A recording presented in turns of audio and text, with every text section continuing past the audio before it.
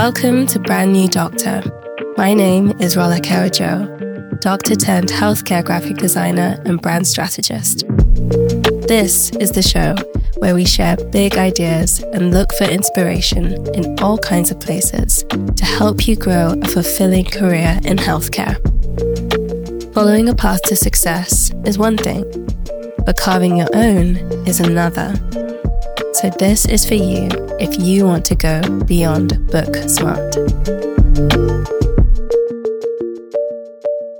I'm joined by Dr. Chukwuemeka Nwuba, also known as Dr. Chuks, but today I'll be calling him Emeka. Emeka is a mental health doctor with an interest in eating disorders.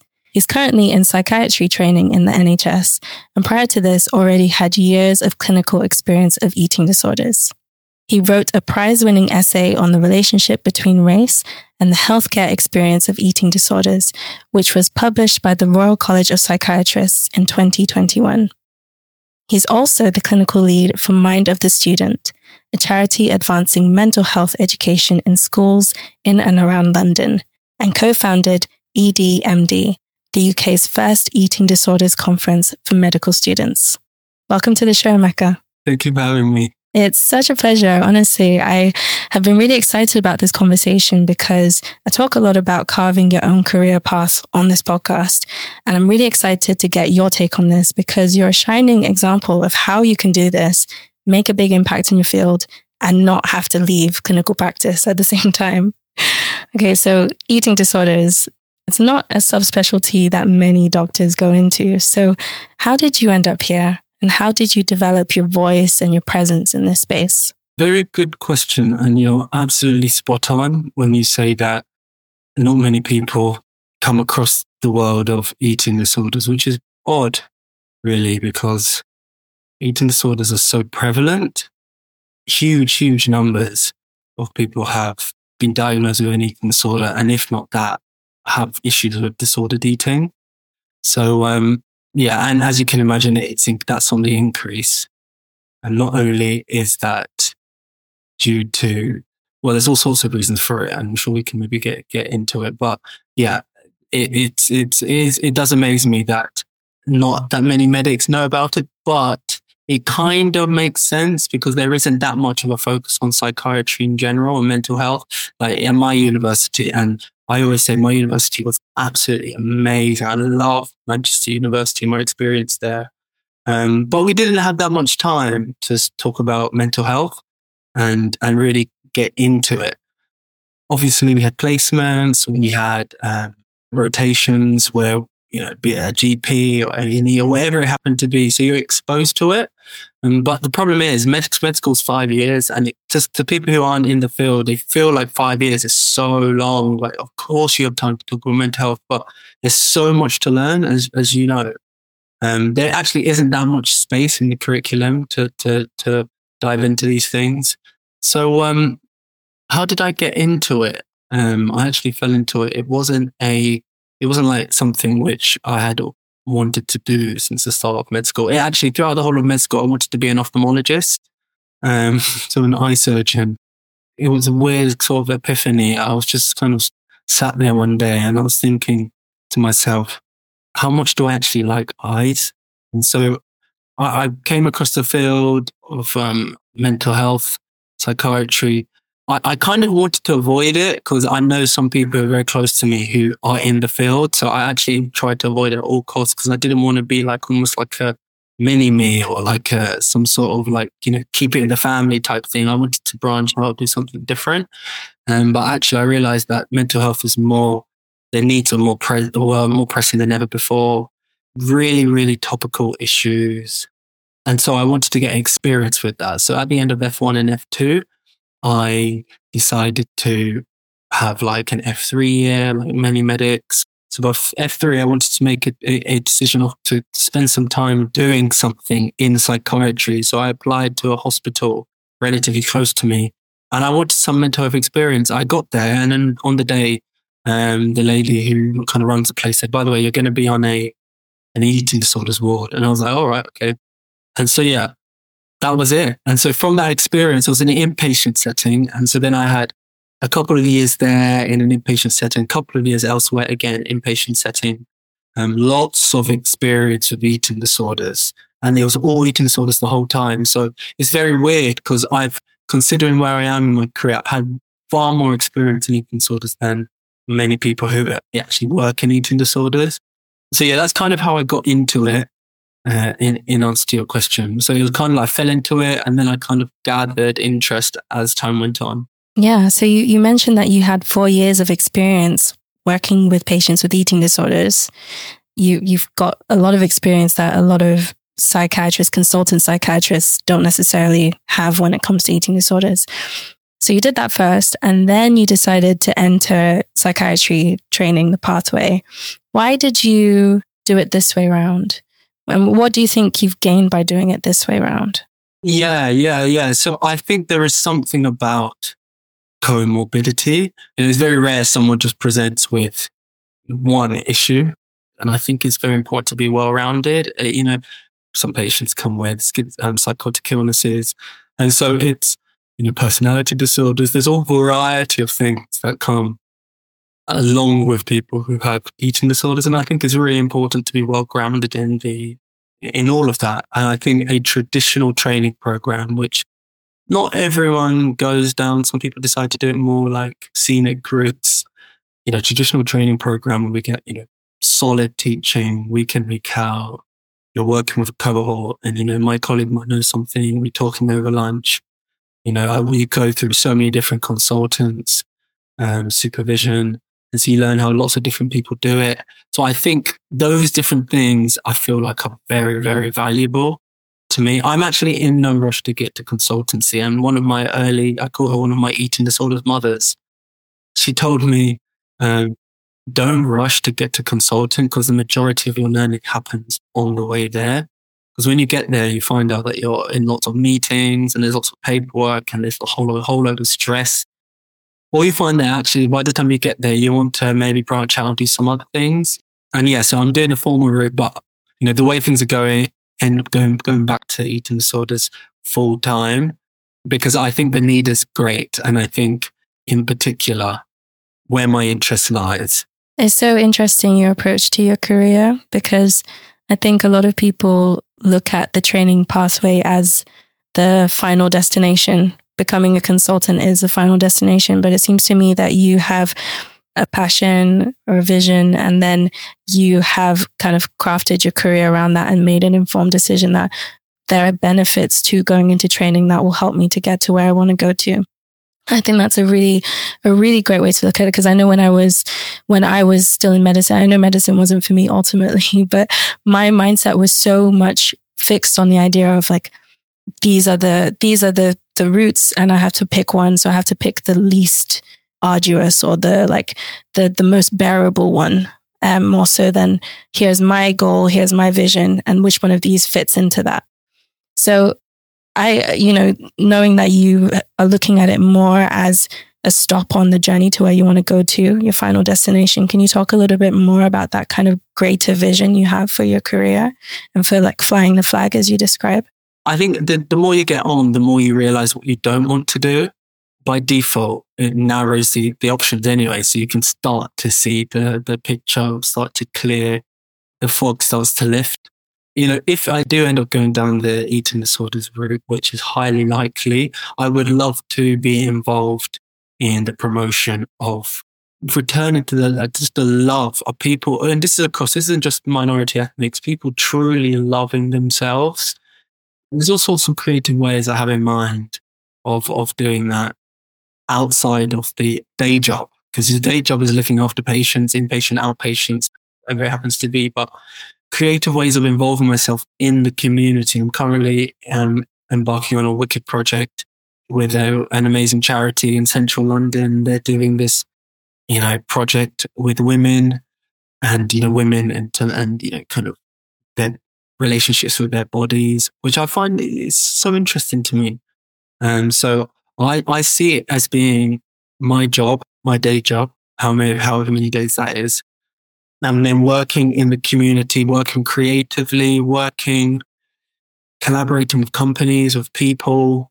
I love collaboration with people because I think, we're just individuals, random individuals. We have something to offer. But I think, it's kind of the way I see it is like Power Rangers. At the end, they used to, all the Power Rangers to come together and form this huge Power Ranger. So much more when you come together, all the different skills and abilities. And so that's how I see it. At some point, collaborating, like I said, with different people, and then, but ultimately with the impact of increasing people's understanding when it comes to, for example, like you mentioned earlier, I started with my colleague, Dr. Ali Jaffe. She's amazing. I started this, EDMD, educating med students about eating disorders and the issues around it. That's one of the different ways. I mean, that's extracurricular, that's working with different organizations. And it was so successful the first year out. My gosh, we had really, really amazing speakers who are so enthusiastic and they just wanted to give up their time and really, really, like, we couldn't thank them enough for making the first year so incredible. Because I think, to be honest, as much as I love the day job, I think those are the things which act as like the ignition or the launch field for the day job. Right. That's so cool. I mean, I've met so many people who, as they progress in their clinical career and they get more specialized, they feel more trapped and they feel like they have fewer options. But I think the vision that you have, it gives you more opportunities because you can think of so many different ways that you can fulfill your vision. And I know that you're working on a book at the moment. Can you talk more about it and how you found this opportunity and what is the book about?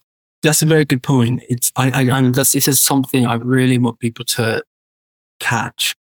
And, I don't pretend to be some sort of like fountain of knowledge or anything, but if it's genuinely for like medics, medical students, or anyone coming to it, it's actually enjoying and grabbing the opportunities along the way. But yeah, so this book is called Eating Disorders Don't Discriminate. It's a collaboration, myself and the amazing Bailey Spin, who, for those that don't know, she's a singer and film kind of YouTuber and TikToker. She's American. We came together and have brought together these amazing faces and produced a book which is split into 5 parts, focusing on the 5 main eating disorders. So OSFED, binge eating disorder, anorexia, bulimia, ORFID. ORFID is avoid and restrictive food intake disorder, and OSFED is other specified feed and eating disorders, just in case anyone's out there and doesn't know what those are. That's part of the idea of the book. It's bringing together. So these are, like I said, 33. They are well-known faces. And we have some brilliant names in the book. They've shared their stories. They've been so transparent and gracious enough to share their stories and stories of hope and stories of what it's actually like going through an eating disorder, going through in the midst of it. And so that's what we've, kind of we've created this piece so people can read it and people can be inspired. So who's the book for? It's for people who are going through an eating disorder, it's for people who know someone with an eating disorder, it's for people who just love reading popular medicine. It's hopefully a one-stop shop for people who actually want to know more about eating disorders. Let's get into the gritty parts of it. And what I do is I write at multiple points throughout the book. I share some of my stories, hopefully some of them quite amusing, hopefully quite educational and enlightening as well. And then Bailey writes in it as well. And then we have some amazing contributors, Professor Janet Treasure, an absolute legend. She writes the forward. And then we have, Professor Cynthia Bullock, Jessica Wilson, incredible dietitian. We have Sam Clark-Stone. We have really top professionals through writing throughout the book as well. And then we also have people who have loved ones who had eating disorder. They write throughout the book as well. So you're getting hopefully a 360 view on what life with an eating disorder is like. So that's the premise of the book. Hopefully it's a really enjoyable read and it's enlightening. And yeah, we kind of fell into it, in answer to your question, kind of fell into it I was with one of my colleagues who we're in the middle of doing a separate project, which is a very, very long-term project. So it doesn't sound like, probably sounds like I have like a million things on the go. I actually don't. This one's like a really, really like gradually, very slow burn, which you'd be doing it over a long period of time. But in the process of that, I thought to myself, I was like, oh, you're going to be talking to quite a lot of different people here. Why don't I come together, like bring people together in like some sort of book form? And this was kind of COVID time where you're thinking actually it became quite clear the issues when it came to eating disorders became so apparent. I mean, we knew it. Those of us in the field knew it, but it was so apparent. And it was like the elephant in the room that this is not just affecting your stereotypical, white, young, female, skinny, that you're actually talking about many, many different types of individual who can be affected by it. And so the two kind of things just collided. I was really challenged being in the field, especially as a black male. You rarely get many, actually very few, a handful in the whole country, very, very few of us. And I think that inspired, the kind of issue that these kind of stories need to be told. Yeah, and that's how it came to be.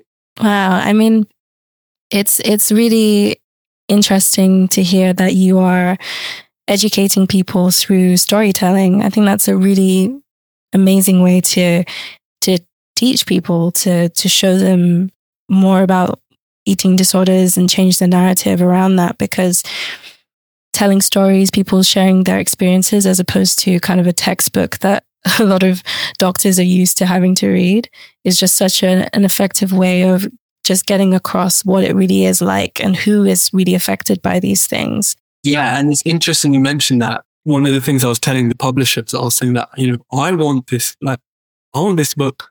This book is, obviously I'm going to be biased. It's good. Like, there's a lot of information in there that people do not know about eating disorders. I want universities to pick it up and read it, because, if they're doing, let's say, for example, you're like my university and don't have much time, this book gives some information. I'm not saying it's a textbook, obviously it's not going to have the meat of what you need for a textbook, but at least it's a starting point. It gives you some context, because I think that's something really important as a medic. You're dealing with the individual and their context. You're not just dealing with the individual, you're dealing with them in their world. And I think this book kind of gives you a glimpse as to what the world of someone who's going through these things actually looks like. You mentioned that there's this kind of narrative of eating disorders that it only affects white young women. And as you mentioned from COVID, that there's all the experience that we had of COVID, we've seen that there are plenty of other kinds of people who don't fit this stereotype, who are also suffering with eating disorders, who are maybe not getting the care they need. That might be Black people, Asian people, people from other ethnic minorities, or just people in general who don't demographically fit the bill, if you like. This kind of biased narrative that we have is part of the problem affecting their experience. But can you talk a little bit more about how specifically this biased narrative is impacting on how people experience care for eating disorders, and maybe what are the other factors as well that are involved in creating their experience? I guess we can go through them. So the classic is young. The stereotype is young, white, wealthy females who are skinny. Yeah, and probably miss one as well. Who are also straight. Those are the 6. That's how we envisage it in our head. And I think when you look at the demographics, I'm purely talking demographics here, you then think of, no, actually it is happening in people of color. And what we're getting is, in answer to your question, is people of color get to their GP, for example, because majority of healthcare happens outside of hospitals. People go to their GPs with quite obvious signs of an eating disorder. And the GP, because they don't fit that narrative, the GP either assumes it's something else, or they think it's something ethnocultural for some reason, or they put it down to something else. It's not just skinny people that get eating disorders. You know what's interesting? I have to admit, even as a Black woman myself, who's had to kind of navigate growing up in a country that has white standards of beauty and be conscious about protecting my sense of self. Before I came across your work, I didn't think of a Black person. I don't think that the image of a Black person was the first that came to mind when I thought of eating disorders. Rebecca, I can tell you now, I can't even quantify it. The number of not just Black people, but mainly Black, who message me privately or who have come up to me because they know the work I do, either tell me their issues, told me about a friend or a family member that have issues currently. But I can't tell you, the number is so high. People don't really people don't talk about it because it's, a stigma in the communities. And remember, minority communities, people tend to be stigmatized as families based on one individual.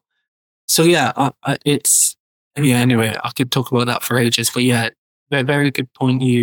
I guess that's your reflection on how you have perceived, people with eating disorders. Yeah. Yeah. I mean, I literally fell into the same trap that you're describing, that we all think that it's young, white, rich, straight women who have eating disorders. And that's just a small, very small subsection of a much larger picture.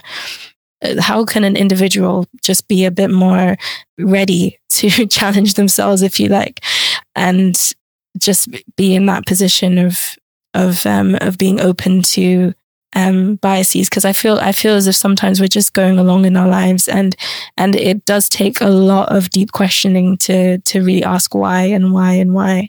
Well, one of my mentors used to say, you can't go swimming and not get wet. You can't live in a society which all these things are being thrown at us left, right, and centre. What we watch, what we, what we come across, adverts, what we're exposed to it so frequently. I think it's actually very hard. It's very, very hard. You almost have to be incredibly mindful, incredibly self-aware. For example, one of my friends said, at the end of each day, you're just being sad. Why am I feeling sad? And then she realized, clocks up how much time she's been spending scrolling. And then she's like, actually, subconsciously, I've been taking in all this stuff. And no one said anything hard, rude to her or cruel to her, but you're kind of matching up your life alongside some other people that you're seeing. And, all of this stuff, we're just subconsciously taking it all in. I think, how can we be more mindful? So I would, so it's something I started very recently. On Saturdays, I never use my phone. So I turn off my phone on Friday night. I turn it next back on Sunday morning. Not everyone is able to do that. I think being really intentional about stepping out and reflecting. And that could look like anything to some people. It may look like a couple of hours in a day. It might look like, maybe a week off. You take some annual leave and just go somewhere. I don't know. I feel like you have to stop in this crazy, crazy, harried world that we live in. Everyone seems very rushed, including myself. And there's that kind of, comparing, people spend hours on like LinkedIn, or you compare yourself alongside other people's careers. And it's very easy to be drawn into this comparison thing. And it does inherently make us less, I don't know, it makes us less satisfied, but more so it reinforces the stereotypes, which in answer to your question, if you're seeing all these, wealthy people going on holiday on your Instagram, then, and they look a certain way, I feel like these are how these kind of things perpetuate. Yeah. I think it's really a case of, it's almost like seeing is believing, in a sense that until you're shown a different way of being, or you're exposed to someone else's, a different kind of experience that someone else has had, you almost can't imagine it a lot of the time. I just want to thank you again for coming on the show. It's been wonderful talking to you. I have just one more question for you. I just want you to imagine that you are the dean of your university and you can influence the curriculum in any way that you see fit. What kind of curriculum would you create to prepare future healthcare professionals to make mental health care services more inclusive?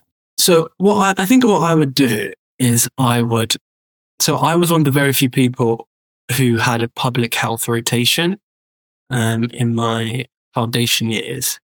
It's not many people get it, actually.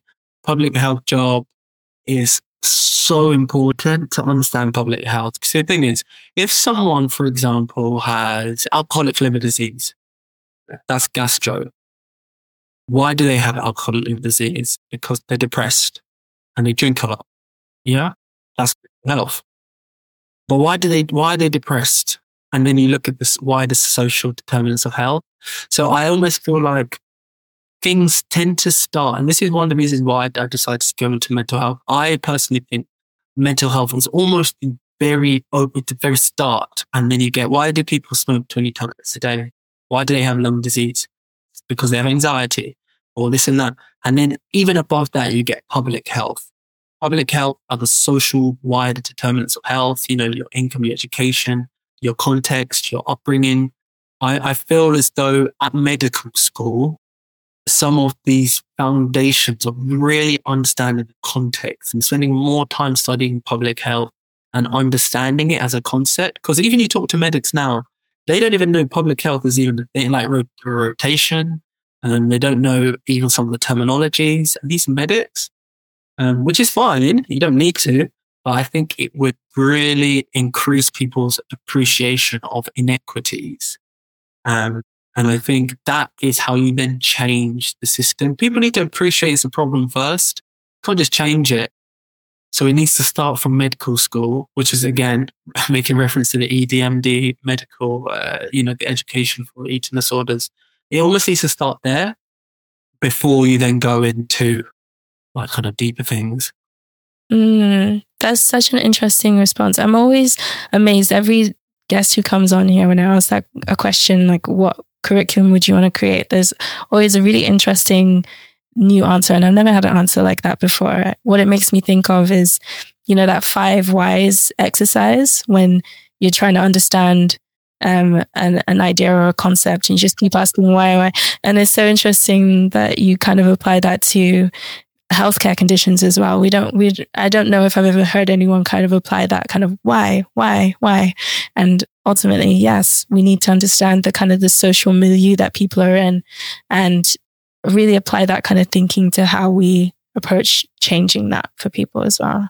Sir Michael Marmot, the legend, this work has been done for years. It's just a case of, let's not even get into it, but it gets political and this and that.